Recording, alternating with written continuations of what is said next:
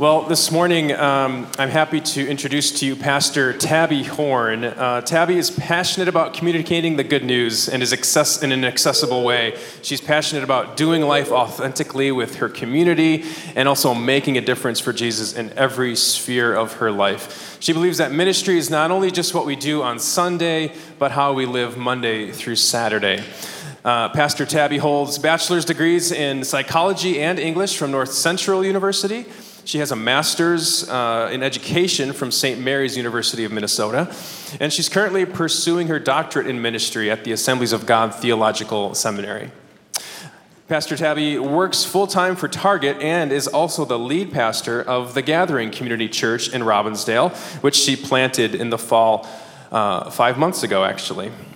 Tabi's lifelong mission is to bring more of heaven to earth by telling everyone about the hope available to them because of Jesus. And I'm so happy to have Pastor Tabi Thorne with us this morning. Would you help give her a warm welcome to the stage? Hey everybody, how you doing this morning? Okay, a couple of you are good. I heard that this is finals week. Is that true?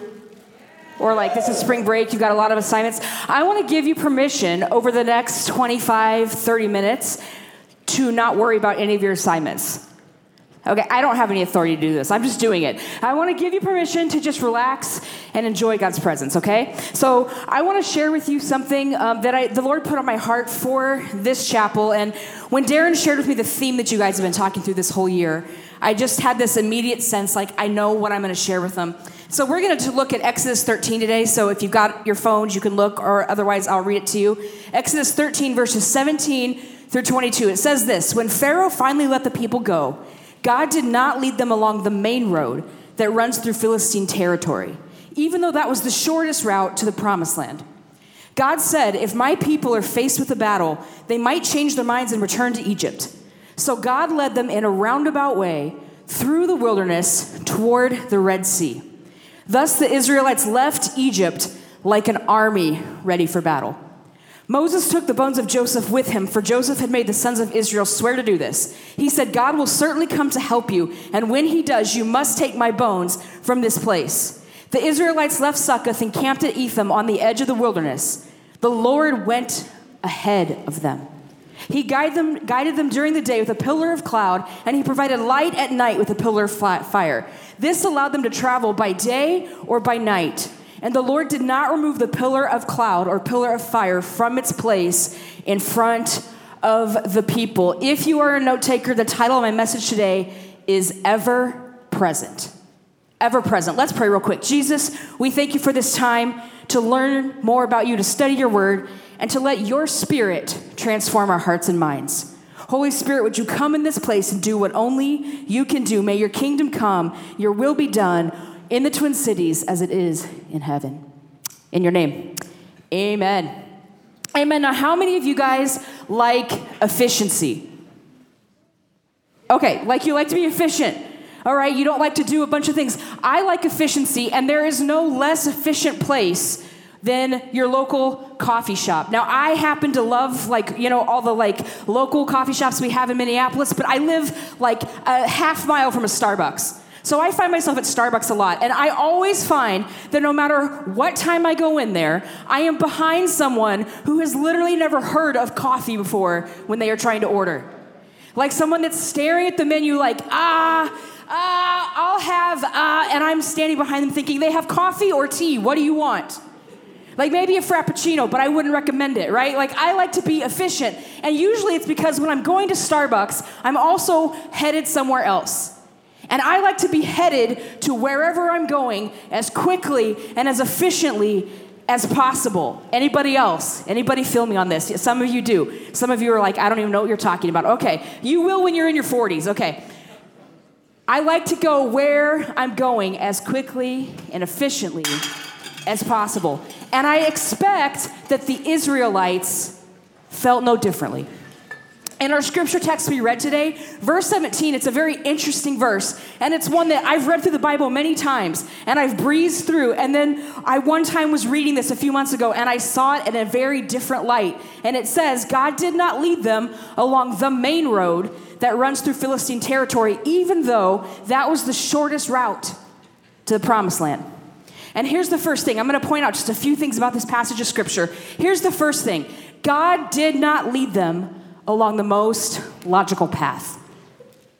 Did you hear me? God did not lead them among the most logical path. See, way back in Exodus 3, God actually calls them to the journey. So they're on a journey that is God ordained, heading towards the promised land that is God promised. But yet they don't go the shortest route. They don't go the most logical way. And the process of getting to the, starting the journey was dramatic. Have you guys seen Prince of Egypt? Right? Like, it was dramatic, okay? And so you kind of think like God's trying to get them out of Egypt as fast as possible and into the promised land as quickly as possible. But instead, they take the long way. There was a more direct route, but God did not take them that way. And here's the thing. When you follow God, your path may not make the most sense. It may not be the most logical or the most efficient, but it is necessary. It is necessary. See, from the beginning of this journey into the wilderness for the Israelites, trust was required. Trust was required. So if you plan to follow God throughout the rest of your life, get ready to be led along a path that doesn't make sense to you. Some of you are like, I'm doing that right now. I don't even know why I'm in this room. It won't stop with college. Get ready to be led along a path that doesn't always make sense to you. I have a good friend who went to Bemidji State many years ago. Her name's Anna, and she's a worship leader. And she also was going to major in music, and she had scholarships to go to Bemidji State for music. And she got there, and she knew it wasn't right. And so she changed her major to political science, and she called her parents and said, I have bad news for you. I'm going to lose my scholarships because I just feel the Lord is telling me not to major in music. And you know what their response was? You can hear the Lord. Follow his voice. And she didn't understand it at the time, but now, 10, 15 years down the road, it makes more sense because she sees how God led her from place to place. My life has never been what I expected. You heard Darren say it. I work at Target. I didn't expect to plant a church in 2022. In Robbinsdale, I didn't expect to do any of this. It's not the most logical path. When God leads you, don't expect to be led among the main road. God doesn't usually lead us the quick way or the easy way or the trendy way. And when the Israelites were leaving, the most logical path was the shortest path, even though it went through Philistine territory. And it was almost as if God was saying to them, I've got something on the long road, on the least logical path that you will never experience or understand on the shortest path. I've got a deeper trust to give you, a trust in me. I want you to be willing to listen to my voice. I want you to have a deeper commitment moving forward, no matter what the cost. I want you to have a deeper desire for your promised path. I want you to have a deeper understanding of who I am. And the second thought about this passage, God led them in a roundabout way for their good. He didn't lead them along the most logical path, and he led them in a roundabout way for their good. Verse 17, God says this, if my people are faced with a battle, they might change their minds, and they might return to Egypt. They might go back to their slavery. So he led them in a roundabout way through the wilderness towards the Red Sea. So this is telling us that God knew if they took the main road, they'd be faced with battles that they were not ready for. See, I want you to understand something. God isn't worried about getting you to your destination quickly. He's worried about getting you there safely. He's worried about getting you to where he wants you to be safely. See, he knew that if the Israelites walked along this shortest path, they'd face giants, and they didn't yet have slingshots or stones. And so it was actually his grace that took them the long way. It was his provision that kept them from a path where he knew if they walked on it, they would turn back. See, God called them to the promised land, but the Israelites still had a part in this. They still had to walk. They still had to obey. And an interesting point that I want you not to kind of forget or gloss over is that obedience took them through the wilderness. See, sometimes I think we kind of have this perspective that like, if I'm obeying God, everything is going to be great. My life is going to be easy. It's always going to be clear what God is doing. And that's just not true. God took them through the wilderness. So don't think when you in your own life are going through a wilderness, your promise is gone. Because walking through the wilderness doesn't mean you no longer have the promise. It just means God's taking you on a different way, and maybe he's trying to build a deeper level of trust in your life. And I want to tell you this unequivocally, if you are following Jesus today, you are on the path to promise. Because his promise that he gives us in his word is that he is good and he does good. That he leads us from place to place in victory. And your life today may not look like what you expected or what you want it to look like. And to be really honest with you, it might not ever look like what you expect or what you want. But on this journey of faith, trust is required. Trust is required. Now, if you're going on a long journey with a lot of people, it's kind of like preferable to take a main road, right? To take like what would be logical, what you'd expect. But it actually says God took him through the wilderness toward the Red Sea. Now, I can't imagine this was encouraging. Like, we've escaped Egypt, we've escaped slavery, and we're walking out of our slavery, and here we're coming towards a body of water. Right? Like, that's kind of disconcerting. That's not really super exciting. And for them, their promise was nowhere in sight. Like, they knew God had told them to leave. They knew they were following, but they couldn't see the promise. And like them, many of us today, maybe the promise that God has put in our heart, or the dream he's given us, or the thing we're trusting him for, we can't see it. It's not anywhere close to us. And I want to remind you of something. It may be out of your sight, but it is not out of God's hands. Your promise may be out of your sight. You might not see it at all. You might not ever see how it's going to work out. But he who holds the future is holding everything about your life so closely to his heart. Your promised land may be out of your sight, but it is not out of God's hands. Verse 20 tells us this. The Israelites left Succoth. I mean, I'd leave Succoth too, wouldn't you? The Israelites left Succoth and camped at Etham on the edge of the wilderness. And here's the third thing I want to say about this passage. The Israelites, they didn't use the wilderness as an excuse, but as motivation. They didn't look at it and say, oh, God's left us here, we're not going to move forward. They actually continued. The text tells us they continued to move forward. Yes, they did their fair share of complaining, and yes, they did their fair share of sinning. Yes, they were not perfect. Yes, they made their journey longer than God intended because of their sin and disobedience. But even through the wilderness, even though Canaan was nowhere in sight, even though they were headed towards the Red Sea, they didn't relent. They kept moving forward. And I think that if they would have stopped in the wilderness, like, you and I would have understood that, right? Because I don't know about you, but I don't want to just be plopped in the middle of a wilderness. Like, it's not fun. It's hard. And the reality is that a lot of us stop moving forward, stop moving towards what God has promised us, stop moving towards God's destiny for our lives when the pain comes. When we find ourselves in a wilderness, we stop. And we think that the promise is no longer true. And I just want to tell you something. Pain is real, and it's part of life, and you shouldn't deny it, and you should work through it. But also, it's not the end. Pain is hard, and you probably, some of you in here are going through some pain right now. I get it. But guess what? It's not the end. Jesus himself tells us in John 16 that in this world we will have trials and tribulations, but take heart, because he's overcome. Pain is real, but it's not the end. And so I just want to ask you today, for those of you that are in pain, for those of you that are like, I am in a wilderness, I just want to ask you, what would it look like if you saw your wilderness as just one stop on the path to promise? Not as the end, but just one stop on the path to promise. Because if you're following God, it may not be logical, and you may not see it, and it may be out of your sight, but it's not out of his hands. I want you to know you're still on the path to promise.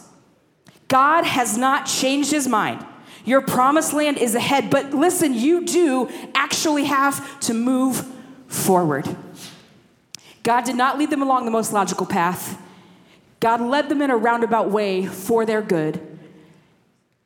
They did not use the wilderness as an excuse, but as motivation. And finally, they were never alone. They were never alone. Verse 21 says this, the Lord went ahead of them. He guided them during the day with a pillar of cloud, and he provided light at night with a pillar of fire. This allowed them to travel by day or by night. And the Lord did not remove the pillar of cloud or the pillar of fire from its place in front of the people. See, in the middle of it all, he was there. He was ever present. Ever present. Even when the path in front of them was long and was windy and was confusing and was hot and was windy, he was ever present. And scripture tells us he led them as a pillar of cloud and a pillar of fire. In other words, they were insulated and illuminated. The pillar of cloud protected their steps. The pillar of fire illuminated their path. And they may not have known what was ahead of them. In fact, I'm very sure they did not know what was ahead of them, but they did know who was ahead of them. And I want to tell you today, you may not know. In fact, no matter how much you think you know about the future of your life, you do not know what is ahead of you. But you can know who is ahead of you. And if you know who is ahead of you, what you know is that he is kind and gracious and patient and loving and strong and victorious and full of mercy. And so when you know that, you can have confidence walking through your path. You can have confidence moving through your wilderness and through your pain, because what you know is you are not alone. You are not alone. And listen, if God is for you, it doesn't matter who or what is against you. It just doesn't matter.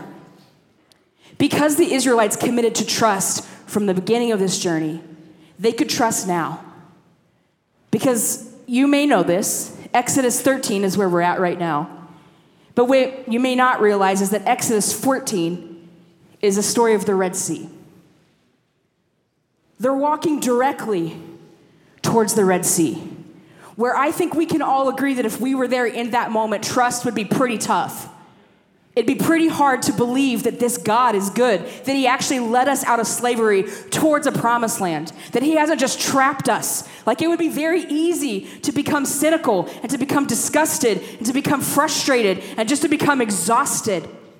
But because they chose trust in the beginning, when he didn't lead them along the shortest or most logical path, they could trust now as they were triumphantly marching towards the Red Sea. And they could travel by day, they could travel by night, because no matter what the circumstance or what was happening in the natural, they had a supernatural guidance. No matter what was in front of them or what was against them, they were not alone. Please hear me today. No matter what is in front of you or what is against you, you are not alone. Your God is an ever-present help in time of trouble.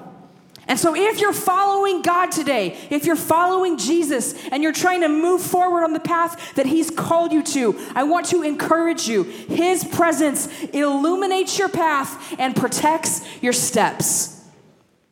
His presence changes everything. It changes everything. You know what it changes? It means when you face difficulty or struggle or grief, you can move forward. It means when you feel depressed or anxious, you can actually have confidence and you can have hope, knowing that you are not alone, you are not abandoned, and you are not left out. He is your guide, and he will guide you towards good, because that's who he is and that's what he does.